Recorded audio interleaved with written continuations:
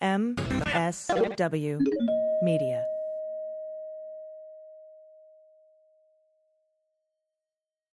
So, Renato, did this Fulton County grand juror completely screw everything up? It's complicated.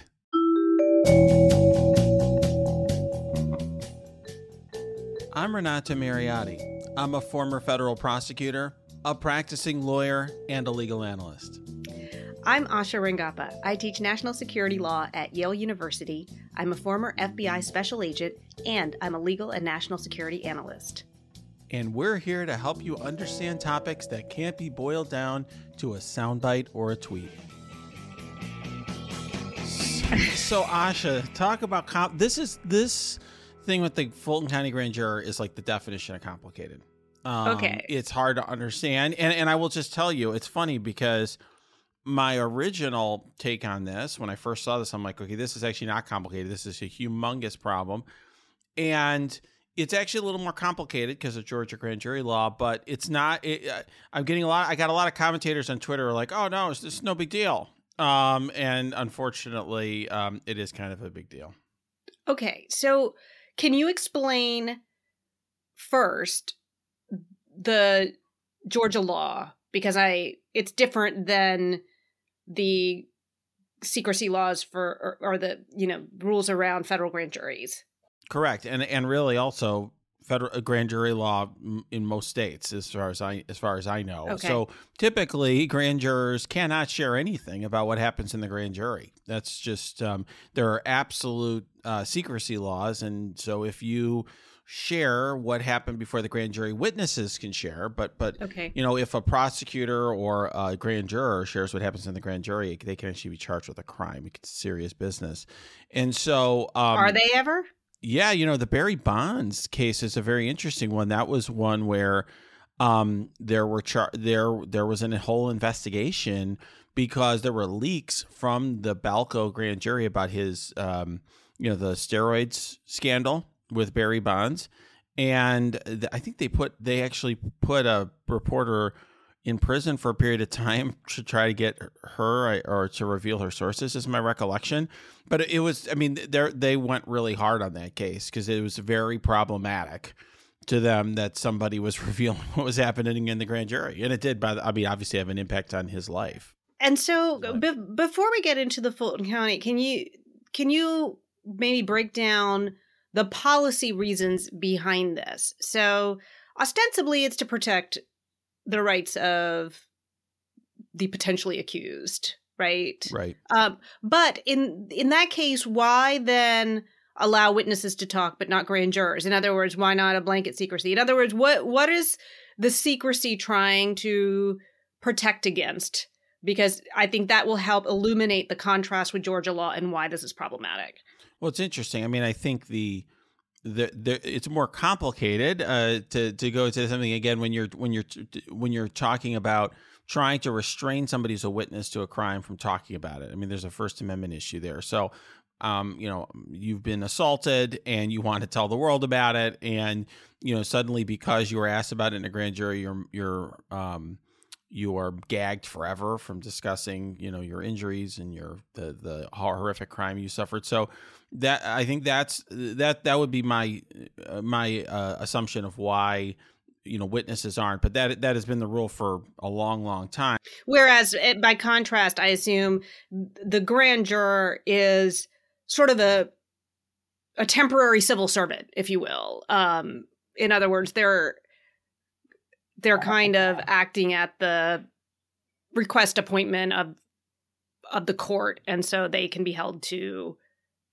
kind of a different standard. Yeah, they're effectively, they're all sworn in as a sort of they are acting as an officer of the court. Correct. And the grand jury is part of the court system. And so I think it's it is, they're acting sort of as part of the system in which we prosecute criminal cases. And so I think grand jurors, their ability to talk are heavily restricted, which is why you don't see it. You don't see this happen. And I think the instant reaction from pretty much every lawyer who saw this, who had anything to do with criminal law, was like, oh my God, This is a disaster. This is a worse thing. She should keep her mouth shut. She's violating her oath, so on and so forth. I had all sorts of private chats with other people who had been prosecutors who were just absolutely livid about this. But under Georgia law, it's a little different. If you, and I kudos to the Georgia lawyers who are pointing this out. Her only oath was to not reveal deliberations. So anything other than deliberations, technically speaking, she could reveal. And so then I guess that brings the question, and a lot of our listeners, I'm sure, are thinking this, then so why is this a big deal? Why are we even talking about it this week? And I will tell you that most of the commenters on Twitter were that way. They're like, Mariotti, you're making something out of nothing. She could totally do this. It was super okay. And, the reality of the situation is more complicated than that, because the law is not as black and white as a lot of folks think it is. In other words, yes, it's true that she had the right to say these things. However, I would say there's going to be a couple obvious consequences. One is there's going to be a whole slew of motions by the defense raising this issue. They're going to fail, very likely going to fail. And so then you're going to say, okay, so what's the difference? First of all, that already is like a cost and a distraction. So, but what are these motions going to be based on? So you said that she's allowed to talk about anything except for the deliberations. Now, I didn't watch her full interviews. I heard snippets of it. She seems starstruck. She's like, oh, Lindsey Graham was so funny and nice and whatever. So, I don't know how close she got to disclosing deliberations in terms of violating the letter of the law. But I'm assuming that these motions are not just going to be she disclosed deliberations. They're going to be about a potential that they were prejudicial to their client. Yeah, that's right. First of all, one thing I'll just say, and I think you alluded to this, Asha, I think it's a good point to make, is that she comes off as somebody who is not very serious and is approaching this, I think, with the wrong considerations in mind. Like, I might get to swear in Trump. I was totally hoping he would testify so I'd get to meet him. And like, oh my God, Rudy Giuliani was there. This is so cool. So there's that element to it, because I think, and you may say, well, so what? And it's like, well, it creates a narrative. I'm just saying this as somebody who litigates cases all the time. It gives a picture to the judge of, okay, there may be an issue with this process. In other words, we usually think of this process as like very routine, and this is just how it goes. And yeah, every defendants want to complain about it, but this is just how it works. And then it's like, I could see some of this raising a judge's eyebrows. Now, the stuff that's probably most problematic that she said is actually stuff that made her seem like really chummy with the prosecutors. She had this one state. This is the ice cream social. Yeah, or whatever. she talked about how the grand jurors attended an ice cream social at the prosecutor's office, and when she was swearing in a witness, she had like a Teenage Mutant Ninja Turtle ice pop. Yeah, ice cream pop or something. Those ones you got from the ice cream truck when you were a kid.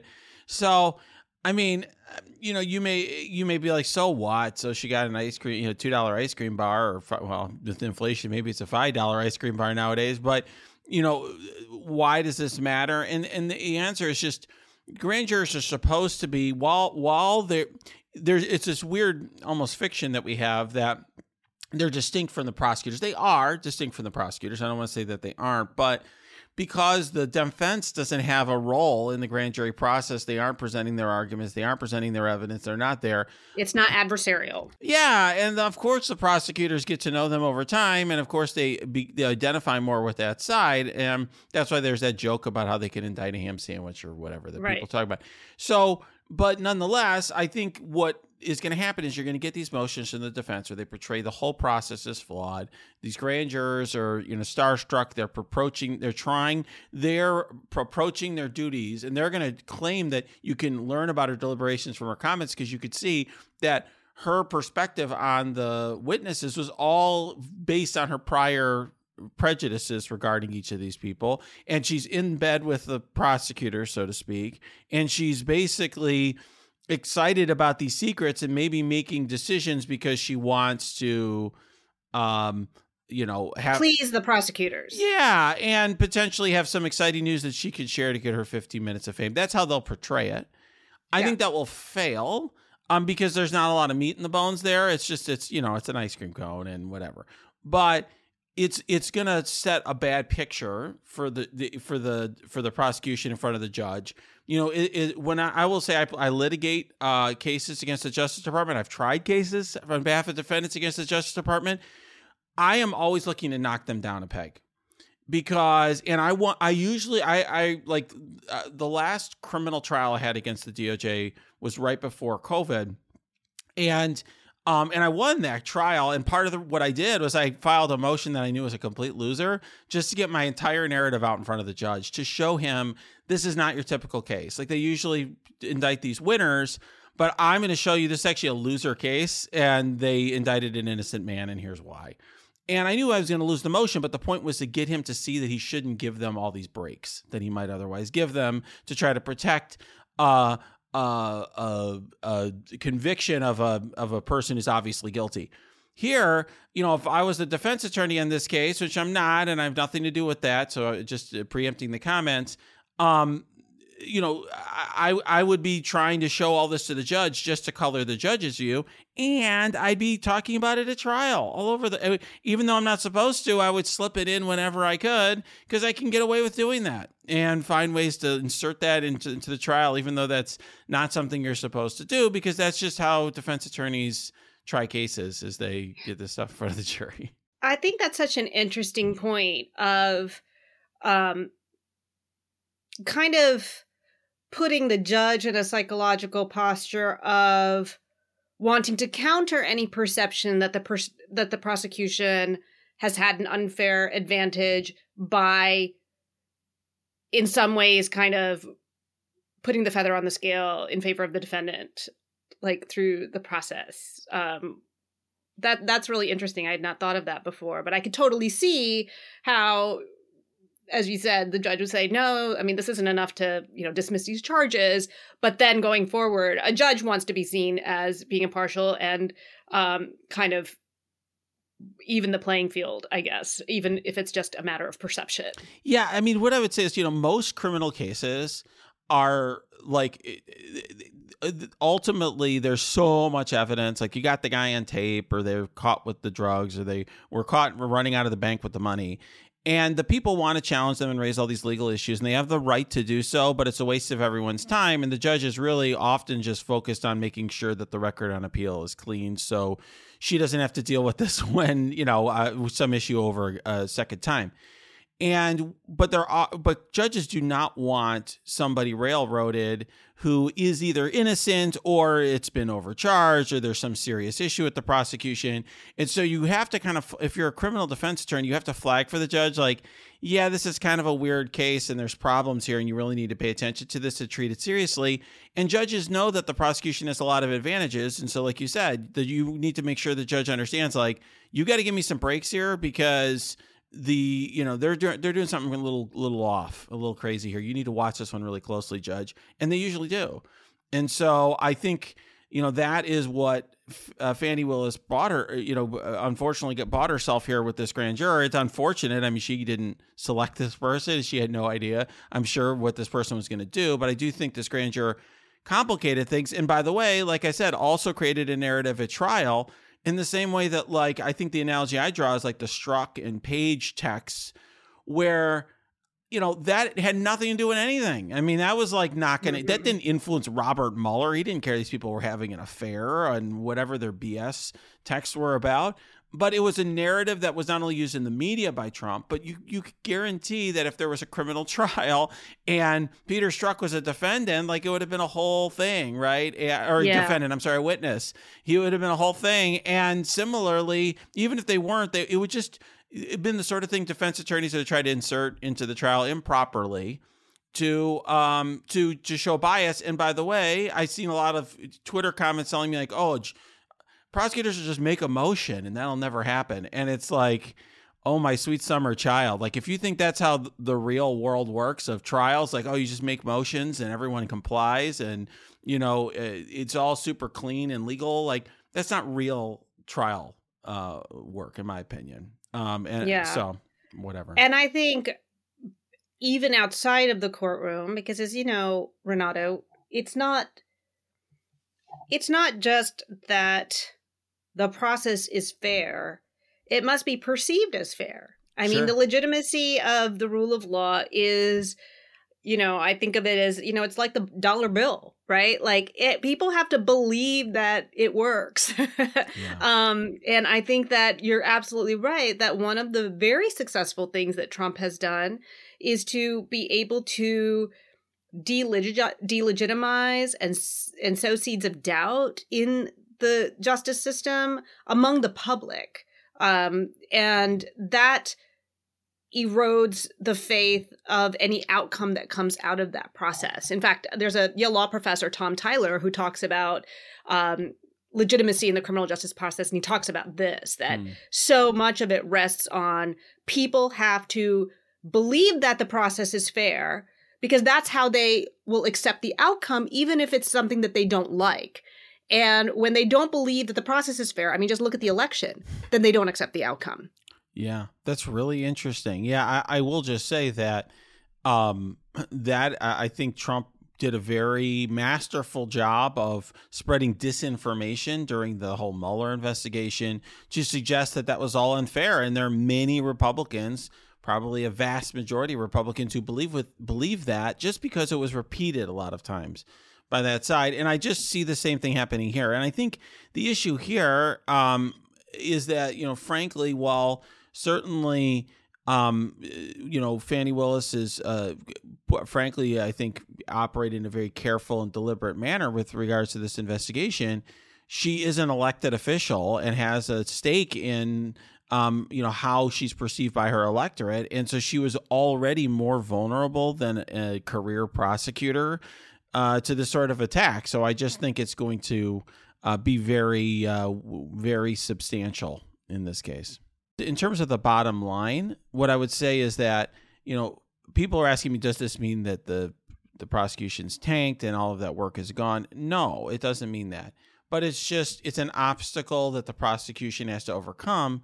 And it's another thing she's going to have to deal with in what is already a very difficult and politically fraught and divisive prosecution should she choose to bring it. Yeah, I always thought it was an uphill battle, like the Fulton County DA's office trying to take on the former president of the United States in an unprecedented prosecution, potentially making very broad allegations, and now she's got to take this on as well. It's just it's hard. It's trying to get a prosecution in hard mode. So just quickly, the last point. What do you think was going through her mind when she saw this? Do you think she threw things? Is she just livid? Like, I have the feeling. I mean, I'm sure she was just profoundly disappointed because I will just say, as somebody watching this, I had a profound disappointment in it because I do care about respecting the law, and I do think that we want to try to preserve a system in which the public does have confidence in it. And so I actually was kind of horrified to see it myself. I can only imagine her reaction. Yeah. And just as a coda, I saw an article that said that at least some legislation had been introduced in Georgia to essentially make the law more analogous to other states and federal law in terms of grand juror secrecy. So it sounds like a lot of people found this very problematic. Yeah, very good idea, because the next person, I mean, it could be a mass murderer, right? Who ends up you get the wrong grand juror. And she's also, I think, setting a precedent that other grand jurors are like, oh, well, she got on TV all the time. Ooh, I'm gonna do the same thing. It's just a bad idea. So, Asha, what do you make of this decision by McCarthy to release all of the surveillance footage from January 6th to Tucker Carlson and his team and no one else? Wow, I don't even know where to start. I mean, it's, first of all, this is like all the surveillance footage. We're talking about, I think it was something along the lines of 44,000 hours of security footage. Now, beyond, what Tucker Carlson could how he would possibly, actually analyze all this. Let's first start with just the security problems, right? Having all of that security footage really offers a lot of information and intelligence to nefarious actors, right? It shows where all the cameras are located, what the angles are. It reveals what was happening inside. How did security respond? Where were members of Congress taken? I mean, all of these things are revealed for someone who wants to improve what they did the second time around. What did the 9/11 hijackers do before they, flew planes into buildings? They went into security. They went into airports and tested security and went through, the checks and see if they could bring box cutters through. Like, this is what bad people do. This is what terrorists do. And basically we've handed this over to someone who, P.S., actively supports domestic terrorists, right? To the point where he thinks that they're patriots and calls them that. The second thing is in terms of the propaganda aspect. This is literally coming on the heels of this Dominion voting system filing, which tells us something we already knew, but it tells us in black and white in a court filing that Fox News actively lies to its viewers and tells them what they want to hear. And so, I mean, it's pretty obvious what Tucker is going to do with this, right? What do Fox News viewers want to hear about January 6th? That they were peaceful, that they were patriots, that they were let in by the police, that, they were, that Ashley Babbitt was unfairly killed, all of this stuff. And so what I expect to see is that this footage is going to be very selectively edited into some, propaganda reel that's going to be put out. So, I mean, that's my take on it, is that this is both a security problem and I think a legitimacy problem. And what happens is that it then really dilutes the impact of the very careful footage that I think the January 6th committee provided, which wasn't, as far as I can tell, most of it was not security footage. Like, most of it was like public footage. Or button cam things too from the cops, right, or things like that. Mm-hmm. Yeah. But I think that, what they want to do is muddy the waters and potentially in advance of charges that might be brought for the violence on January 6th. Yeah, I really agree with the thrust of what you're saying. I mean, obviously Tucker Carlson is, a propagandist. I mean, I wouldn't, I don't think anyone, even before the Dominion suit, I don't think anyone considered him a neutral purveyor of anything. And as you point out, I mean, there's just massive security issues here. And McCarthy's explanation for why he did this is, I had made a promise. I mean, this was, as far as I could tell, this was part of the secret handshake, deal that he made to get the speakership. Was that with co-conspirators of January 6th, right? Who want to have the footage out there for the reasons you say. They want to find, is there a cop who just stood there as people were coming in? I mean, I suspect if you go through the footage, you will find Capitol police officers who are like, you know what, I don't want to get the crap beaten out of me by 200 people trying to get in through this door. I'm just going to stand there and let it happen to preserve their own life or safety or some other reason. And that could be taken out of context to suggest that, oh yeah, these people were totally invited. We actually wanted these people to like defecate in the House chamber or whatever. Right? Yeah. And I mean, I guess I initially thought I'm struggling to think about how this would be framed. So maybe it's not a legal issue, but if there does seem to be sort of I don't know if it would be a First Amendment issue, but an equal access issue, I'm struggling to see how the government could provide, or government official can provide all of that to one news organization. Yeah, and prohibit it from another. Like, that seems really strange, and it's not quite viewpoint discrimination, but in some ways it sort of is. It's interesting. Yeah, I don't. It's interesting. It's a sort of claim I don't expect to get brought. I mean, I'm sure a lot of news organizations are upset about it. I mean, well, they are suing for access, so I don't know. I'm not sure on what grounds, but well, the mere act of suing. I mean, there's another thing where there's the shades of gray thing that I hope our listeners understand. Have come to appreciate.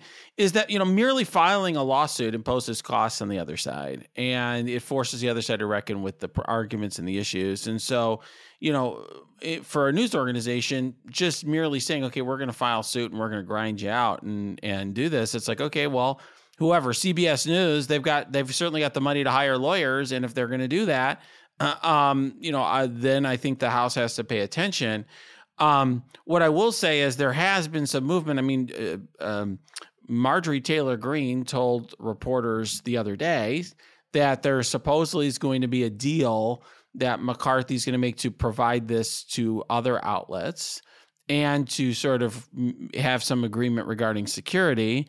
The cat may already be out of the bag regarding Tucker Carlson, but I think that it must be the case that they thought there was some risk regarding, like you said, regarding a suit. I don't know off the top of my head what the claims would be. So, you mentioned viewpoint discrimination. You might want to explain what that is. I think that doesn't seem quite right to me here, but I mean, it's possible. Yeah, it doesn't exactly fit. So basically, First Amendment jurisprudence is complicated, but among some of the basic doctrines is this idea that the government, to the extent that it engages in any kind of restrictions on First Amendment activity, it can't discriminate on the basis of viewpoint. In other words, it can't allow some people to speak and other people to not speak based on the fact that some have a particular opinion and others have a different opinion. It has to be viewpoint neutral. Mm-hmm. Mm-hmm. And so that was the first thing that came to mind, but I think you're right. Like, I'm not sure that this fits neatly into that. But it just seems in my gut problematic. It is. I mean, you can imagine, I guess,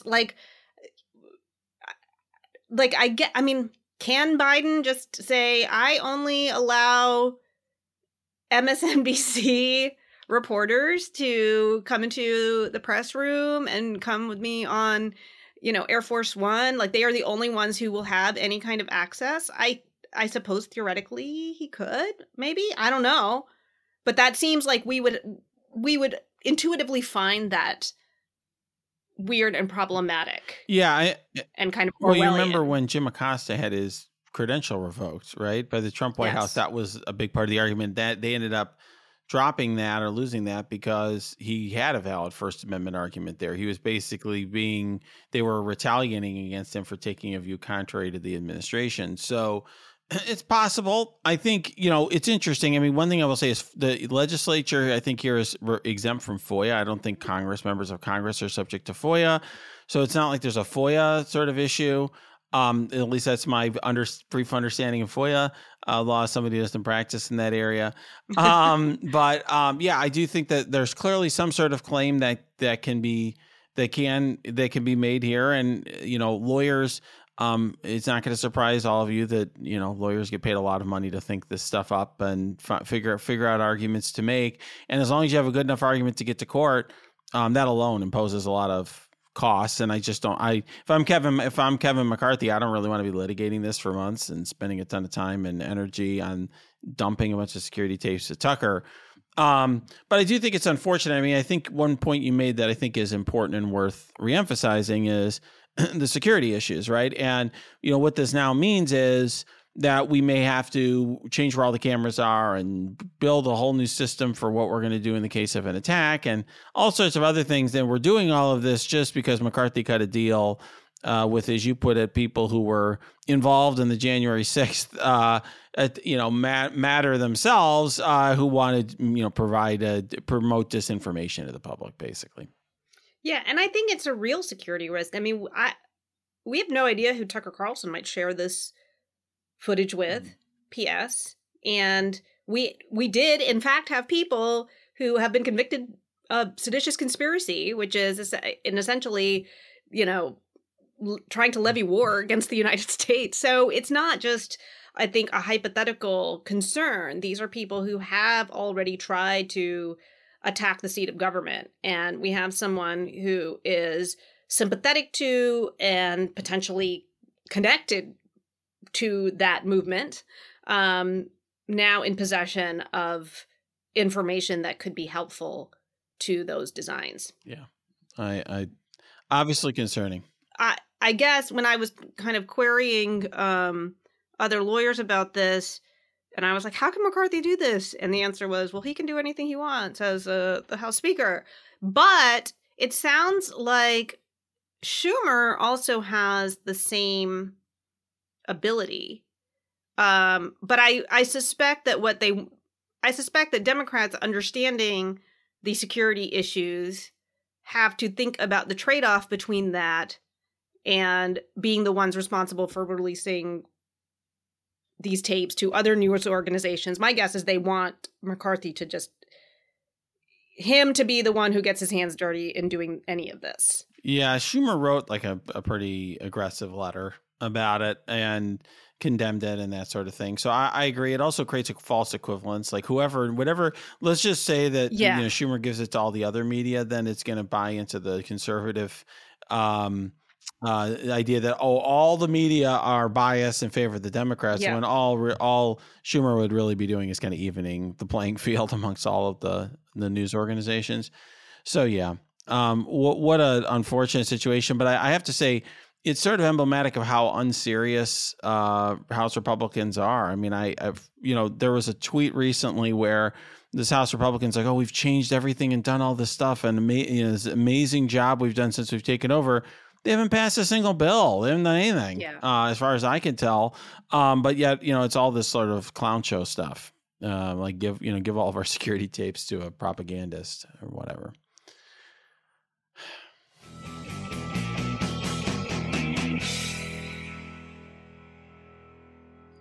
So, Hasha, last week we talked a little bit about the controversy with the Nikki Haley dust up. And, one thing that we didn't talk about that really struck me is, I'm going to confess that I don't usually go through the comments on your tweets. I read your tweets. I don't know if I read every random person who responds. And I started doing it during that controversy. And it was amazing to me how many creeps that you have responding to your tweets and really just saying all sorts of things about you and your appearance. Some of them do it on our own YouTube channel too. I'm curious.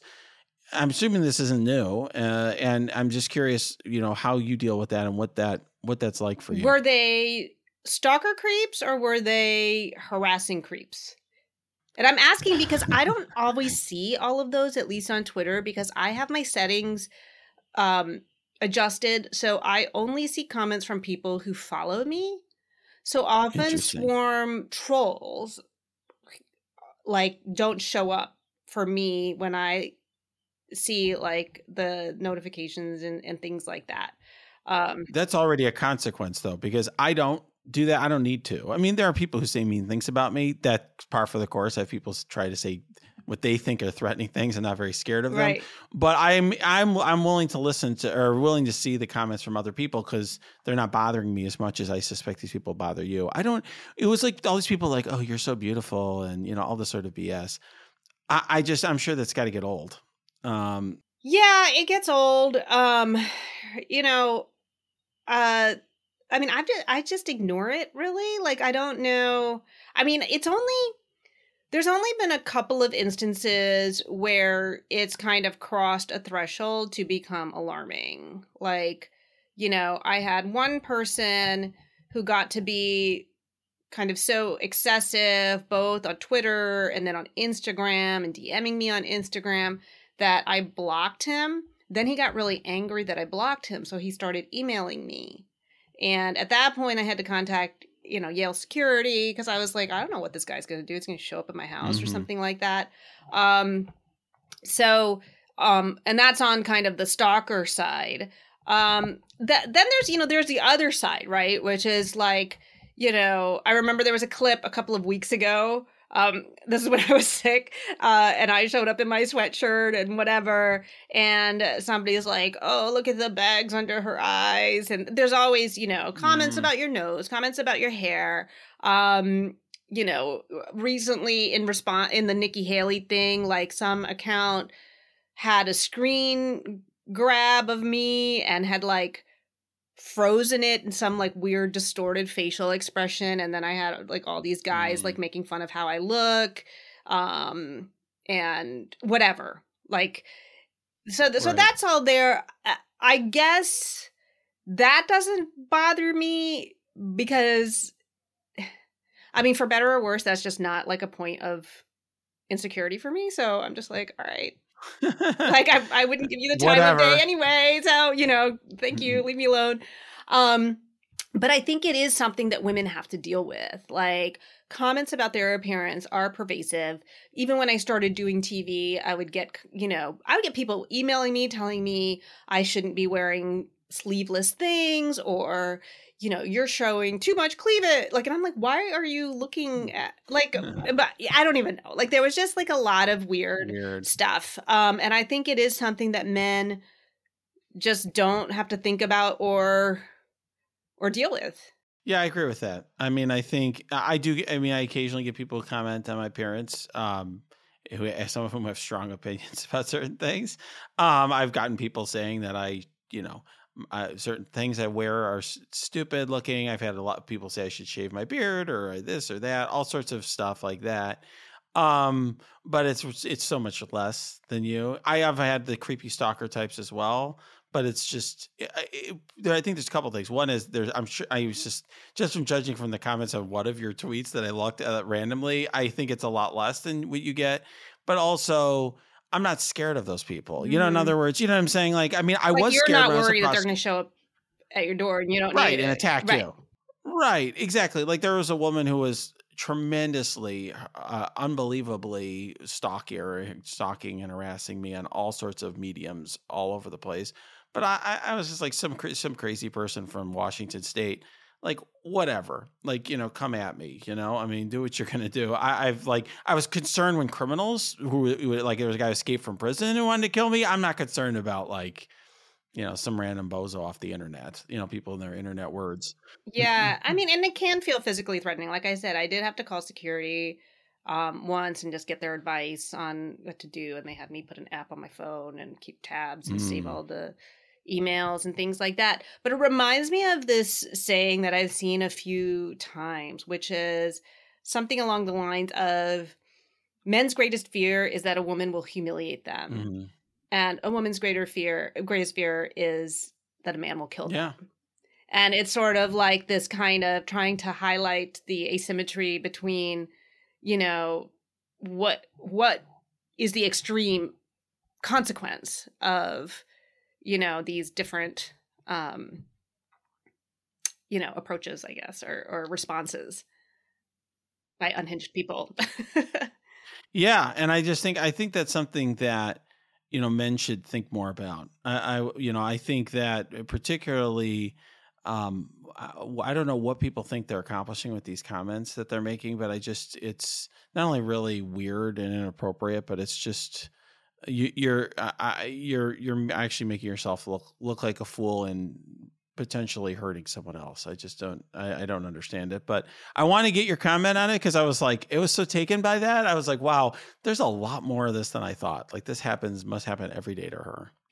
Yeah. And it is, I think I pay less attention to the stalky stuff. Maybe I don't see them. I feel like my followers kind of know to be respectful. I have really good loyal followers on Twitter, and I haven't seen anything go too far, though maybe they're being screened out. I do think that there is, definitely a trolling aspect to women based on physical appearance.